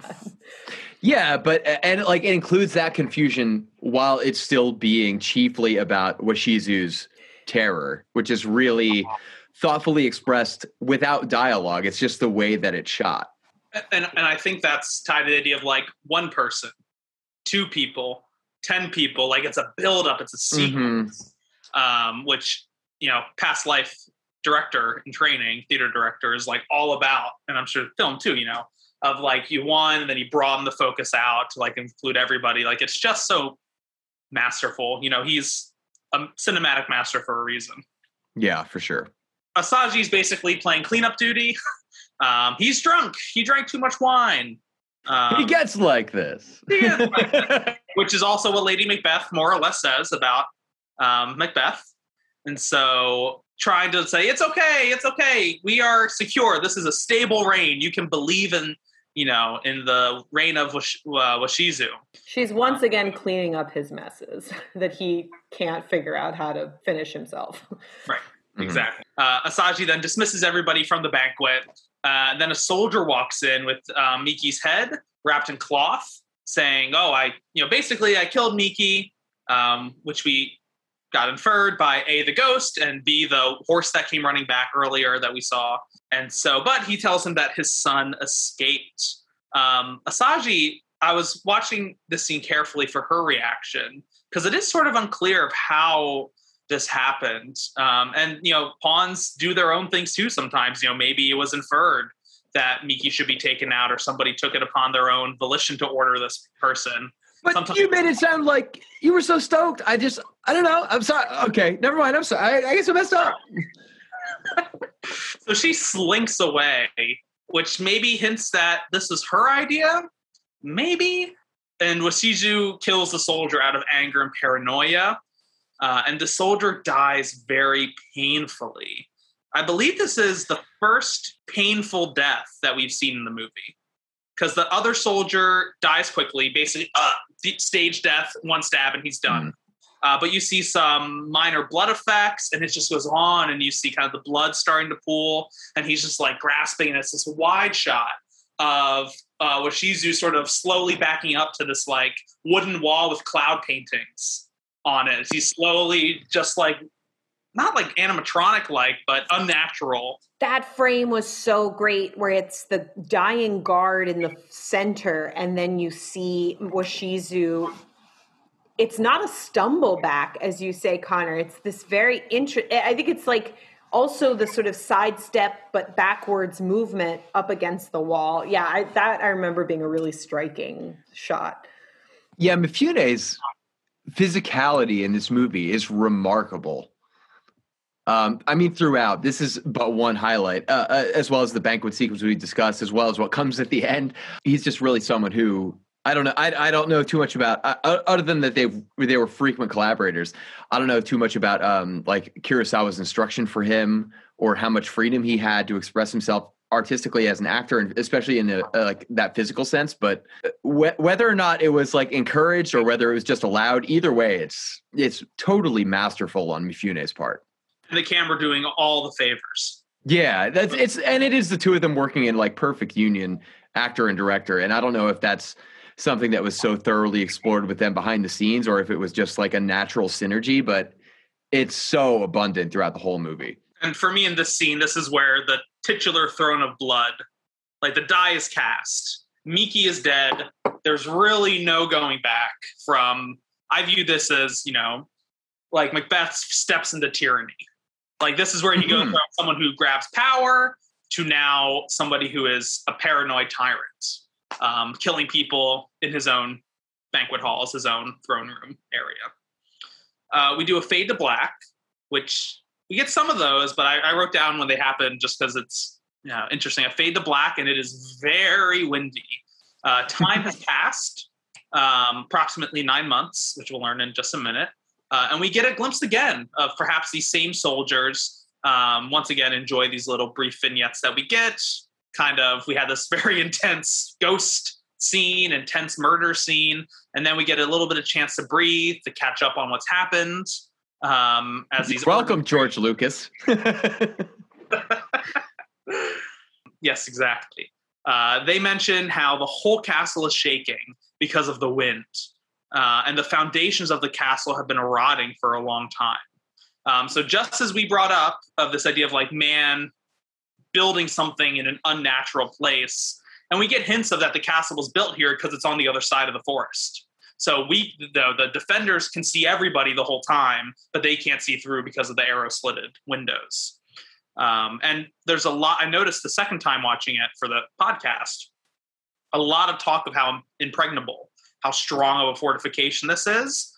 And now Washizu's been here for only 9 months, and it's already starting to crumble. Mm-hmm. This is, it's not literally like this is not a literal story. This is a movie. This is, the foundations themselves are falling apart just as they are around him for his reign. Don't build your house upon the sand, man. No. Even the volcanic sand. Well, I guess if you're going to pick, volcanic sand's a pretty cool spot to build a castle. Yeah, but we all know. It's a short-term castle. Castle. So they also mentioned how captains and generals used to frequently pay homage to Washizu, but not anymore. People are scared of him. His tyranny and his paranoia is reaching the realm. Word of that's reaching the realm. And Miki's son is staying with that rebel lord that has been, we've been talking about. Then there's this great quote. It is said that rats leave right before a house burns. Without the strength and loyalty of the previous lord, the foundations of order are crumbling and the natural order is thrown out of whack. Maybe nature is kind of taking its revenge, or nature sees the signs and is saying that you are not good for this world. We're trying to kick you out. So we have the crow, horses, rats. These are all sort of, as we talked a little bit about, animals being brought up and behaving abnormally. Perhaps talking about how regicide disturbs the natural order, maybe. But definitely lots of connections to animals and nature. Yeah, and also as we go like full Hitchcock, and there's this wave of crows. The one thing that was really funny to me was like, as I was watching it, I was like, wait a minute, there's like 4 or 5 pigeons in the mix here. I could definitely tell those are pigeons. They had a huge horse budget, but not a big bird budget. Pigeons are $2 cheaper an hour. I don't know, 2 yen cheaper an hour. So this little vignette's over. We then cut to perhaps a midwife opening a door to reveal, I mean, this is just another great shot. It reveals Washizu, and he's basically just staring into space. Then he looks right at the camera. At first, this is kind of like, I love how Kurosawa sometimes messes with like direction or first person view. Sort of like, it looks like the camera is like, because we see a hand pop up to open the door, like first person of this midwife character, to reveal Washizu kind of staring into space, and he looks up right at the camera. Camera dollies back, the midwife is bowing on the ground, and then it's sort of like a normal movie scene. So just this great like unsettling of like, what perspective are we in? Like, is he looking at the audience? Like, it's very unsettling. It's like the camera kind of moves in and out of being like a like an omniscient third party narrator in framing the scene, but also like occasionally its movements are lockstep and interactive with the characters that come to appear in the screen, which is really unique and really interesting. So this midwife announces that Asaji has just given birth, but the baby is stillborn. The child was dead inside her. Probably, I didn't even think about this, but another reference to just the corruption of Washizu's reign, the disturbance perhaps of the natural order, foundations on sand. I think it all kind of ties into that. Washizu tries to go see Asaji, but is stopped by the midwife, which is this great just power dynamic of she has to keep bowing, but she like a crab kind of scuttles around the room to try to block him, but she has to be lower than him because he's the Lord. So it's just an interesting power. Power play. It's like obstructing his path via a display of subservience, which is interesting because obviously she's not necessarily being subservient if she's blocking his path toward going in and seeing what's going on. But it becomes so understood to him via that display that, you know, it's best if you. It's basically her suggesting, like, listen, you might want to walk this one off. Just like go take a 5. Because this isn't going great. So he takes his 5, goes back to the room, and then just screams "fool" at his sword and his helmet with Christine, as you brought up, the crescent kind of fixture on the front. And this is what ambition has brought him. The helmet has never looked less important than I think it has in this scene.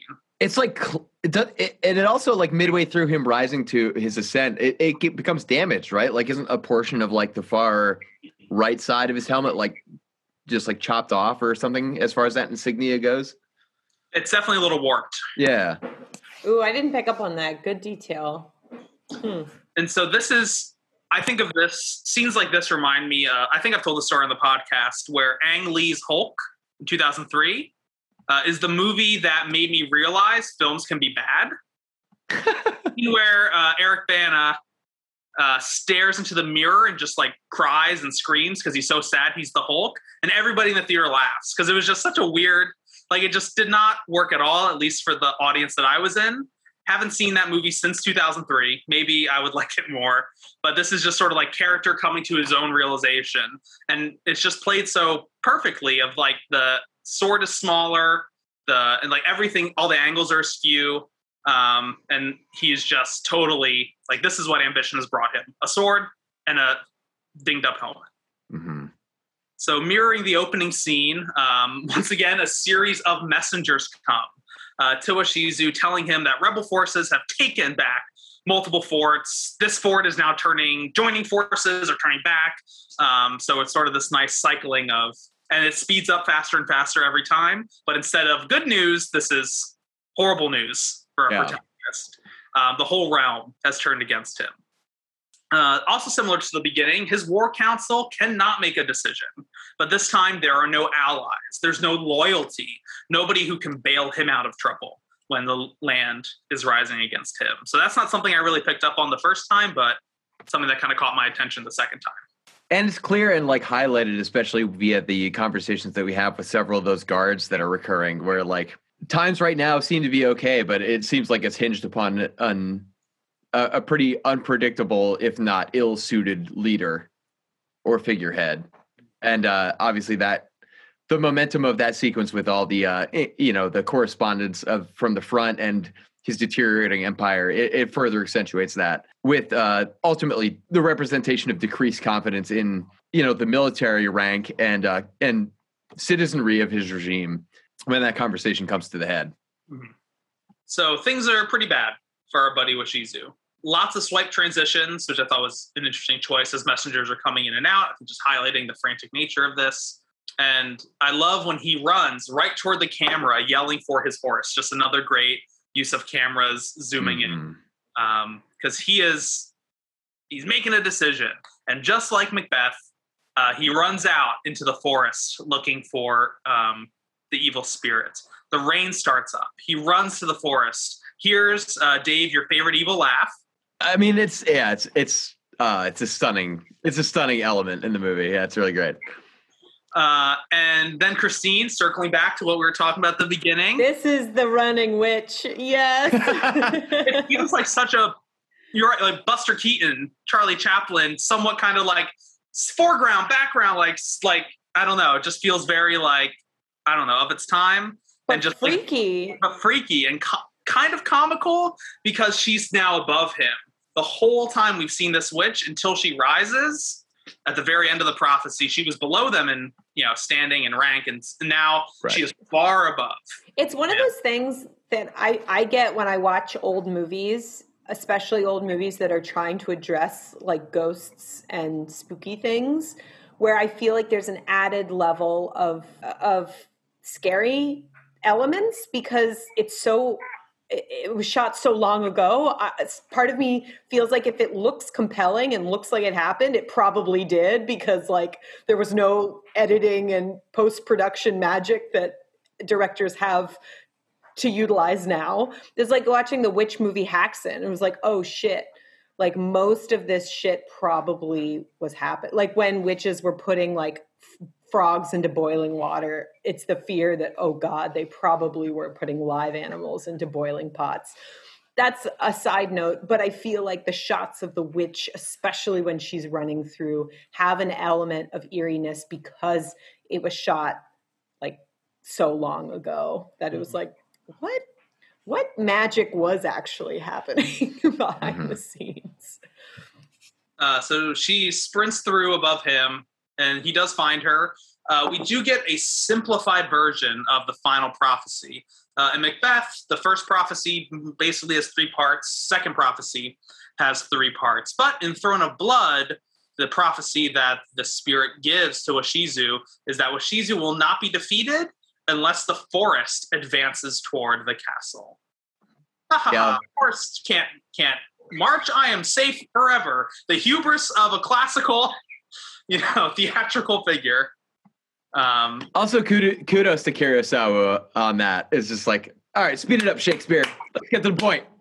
Yeah, in Macbeth, it's like you will not die of man born of woman, and that's because Macduff was, part of a C-section. He wasn't actually birthed through the vaginal canal. Right. It's like brevity is the soul of wit. Somebody said that, William. And I must have fallen asleep when I watched it I watched it late at night because I did not remember spirits turning into different soldiers, the spirit. Turning into these different figures, basically egging him on. And I loved how much fun this evil trickster spirit was having. Basically taunting him to double down on the carnage, the savagery, and the blood of his reign. Of saying like, this is gonna work. You gotta just keep pushing. Don't take your foot off the gas. And these soldiers are also, there's a great transition shot of it's the witch and now it's a soldier, quickly, just another great example of editing. Great costumes once again all around for these soldiers. And then we do a side transition to a massive army marching.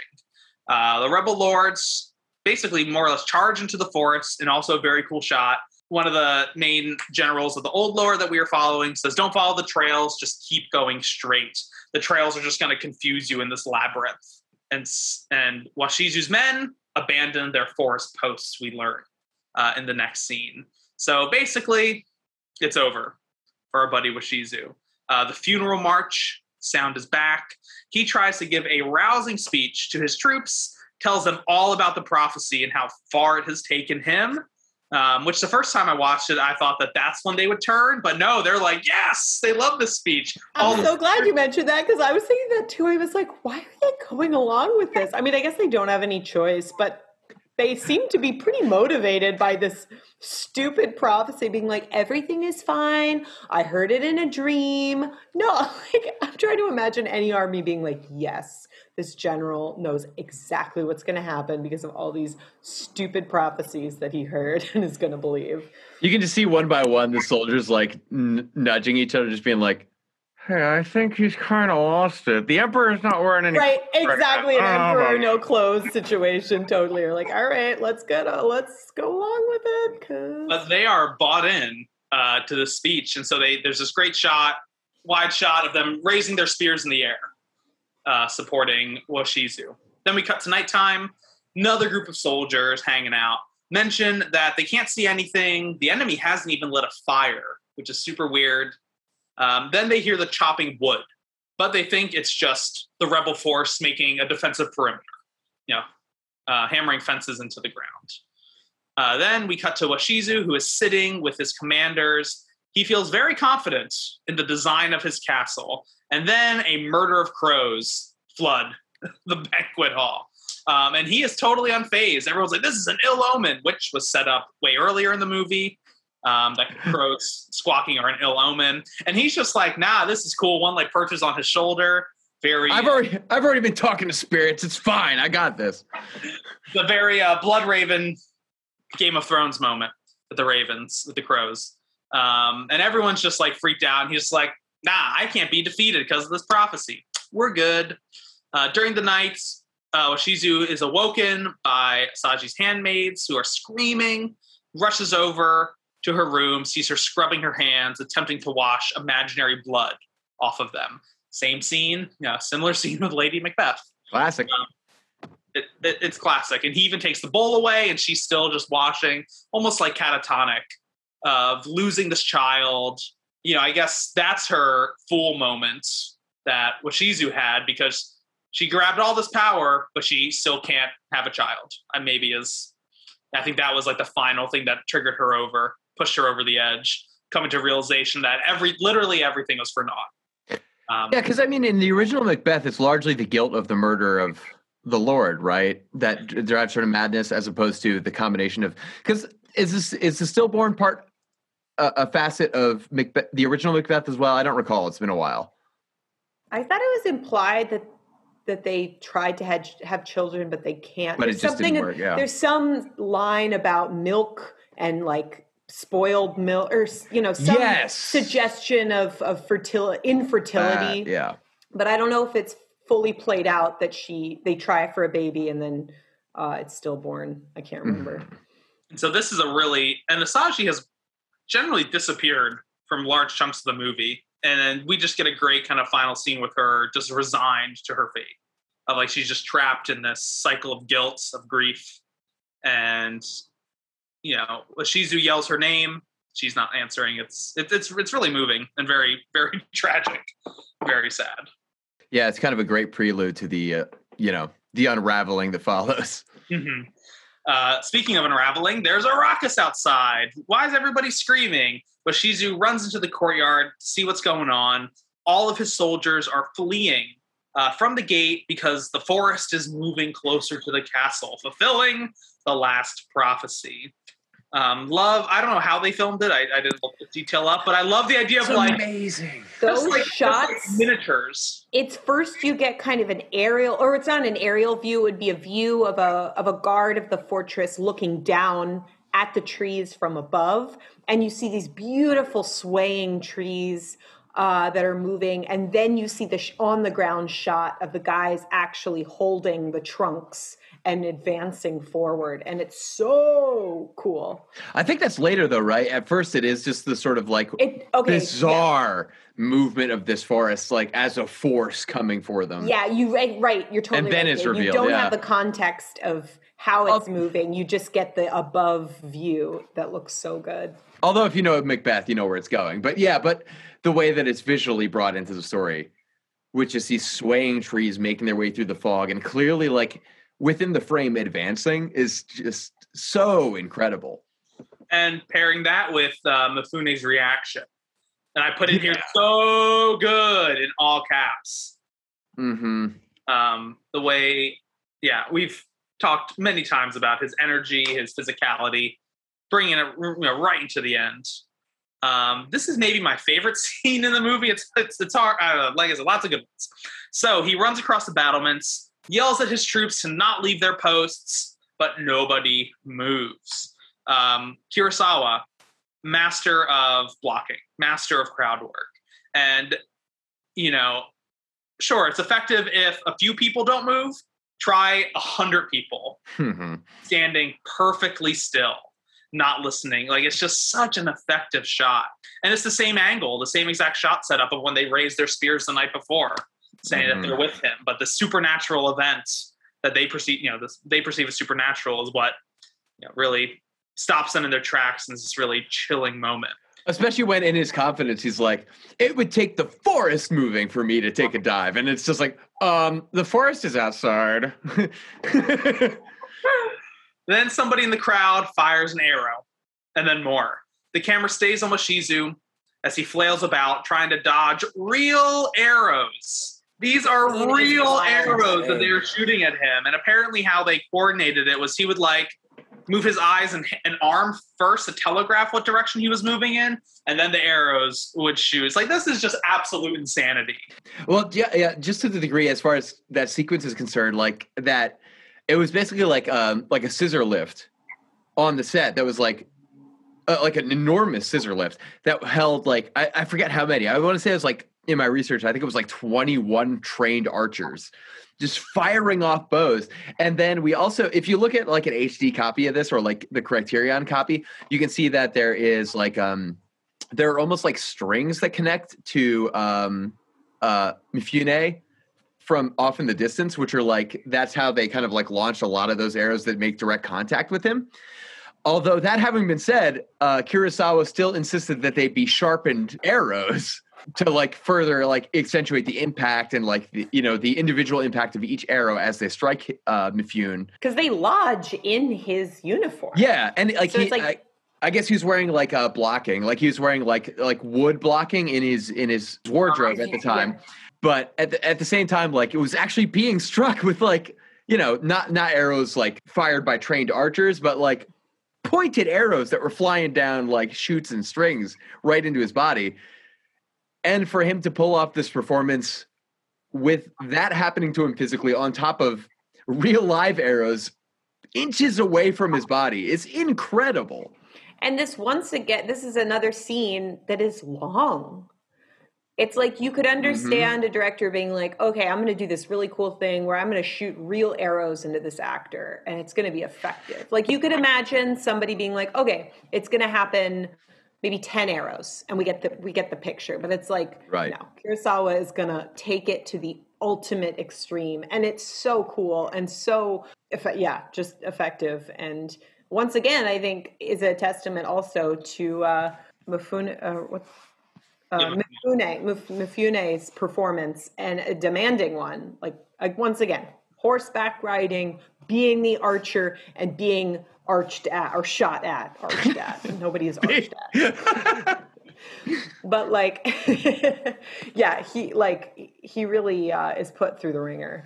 And I guess one thing that happened too was after they finished that day's shoot, Kurosawa looked at some of the dailies for it and was all right, I'm pretty satisfied. I think this looks pretty good. But kind of from what I understand, basically from that point on, Mifune would approach him throughout the duration of the shoot, being cautiously exasperated at the beginning of each day, being look, are we going to have to shoot that again? If we have to shoot that again, are we going to have to do it again? Just tell me if we're going to have to do it again. That's hilarious. Movie making is one of the coolest things ever.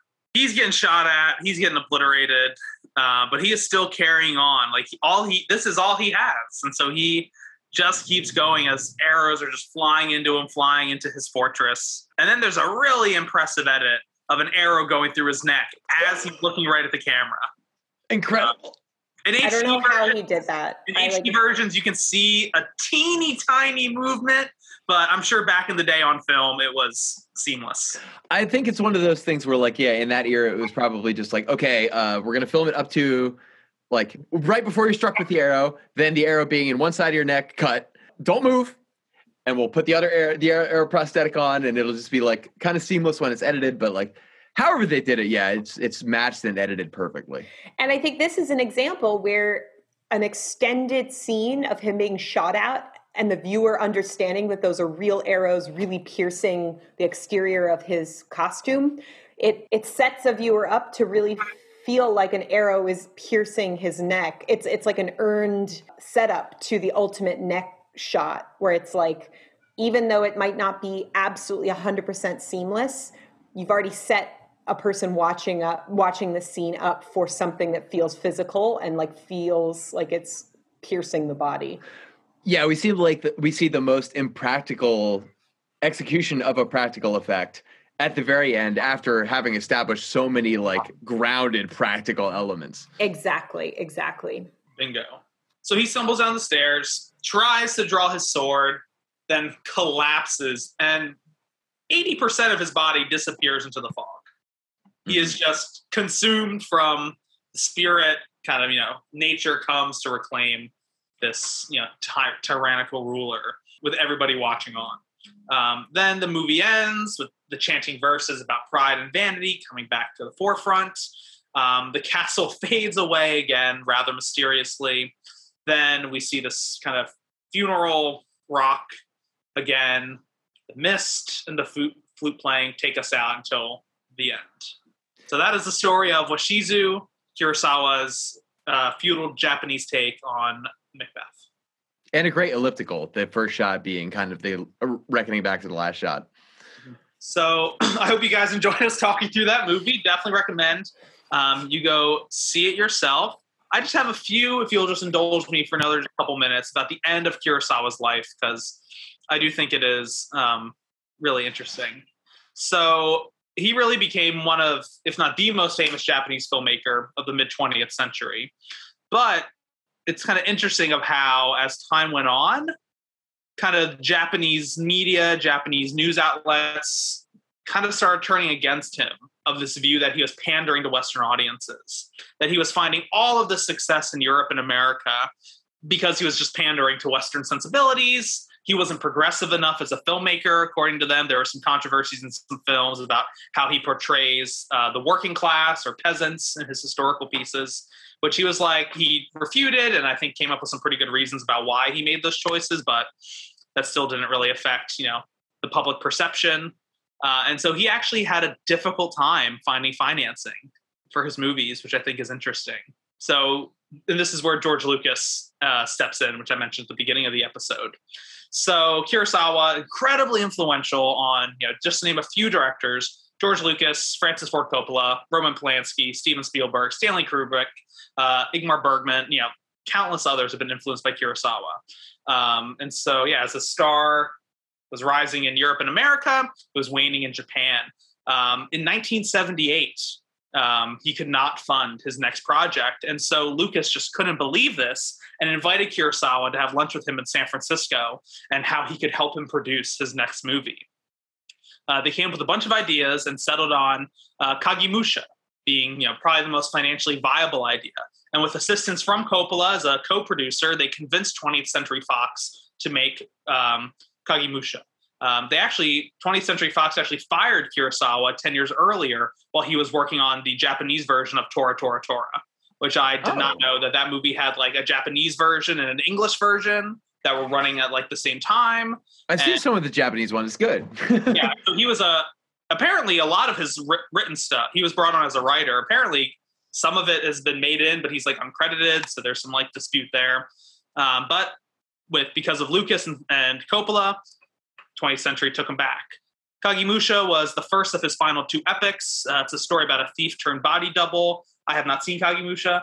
And then in 1985, because of the success of Kagemusha, he filmed and released Ran, Kurosawa's take on Shakespeare's King Lear. And both of these films won Japanese and international acclaim. with Kagemusha winning the Palme d'Or at the Cannes Film Festival, and both being incredibly financially viable. After Ron in 1985, he continued to direct films, but it was more or less a case of diminishing returns and passion projects and personal films that he wanted to make, which became less and less successful. And eventually he lost support again, financial support in Japan.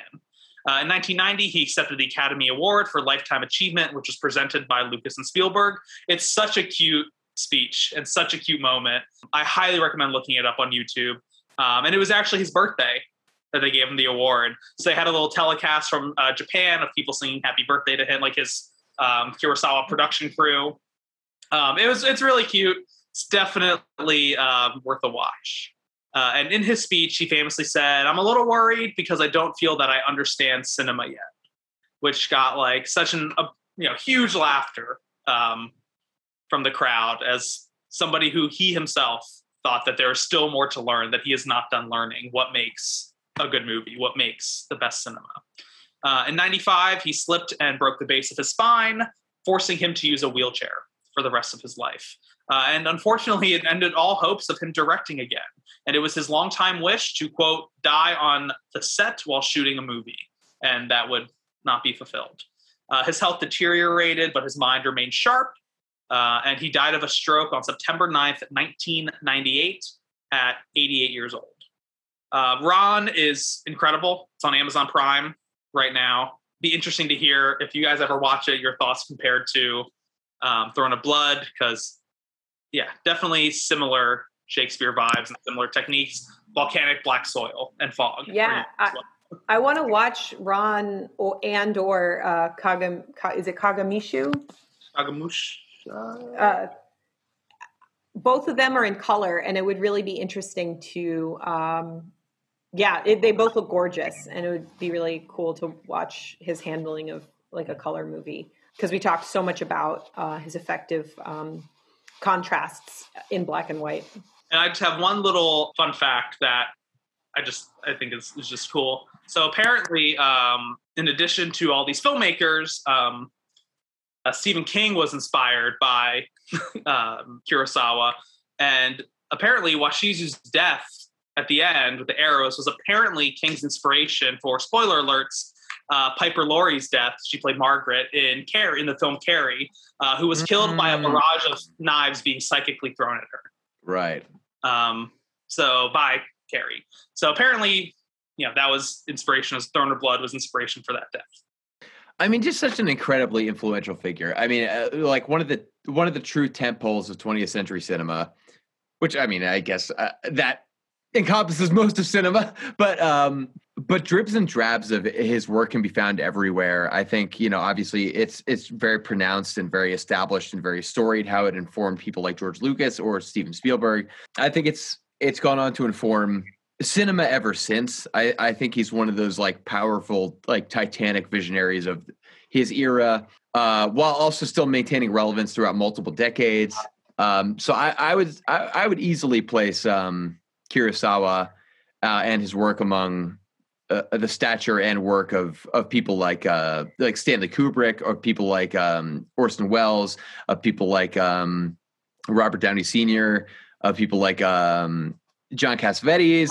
I mean, like pretty much the great titan filmmakers of U.S. cinema, for sure, if not global cinema. Also Bergman. I mean, he's a real incredible figure in terms of carving out a new way of approaching the gravity of moving image in his own era, and in a way that maintains its importance as legacy, in its influence and in its adoration among many people. And happy to say that I'm among them. I think Kurosawa's truly a fantastic director, and I'm really, really glad, Connor, that that was your pick for this month.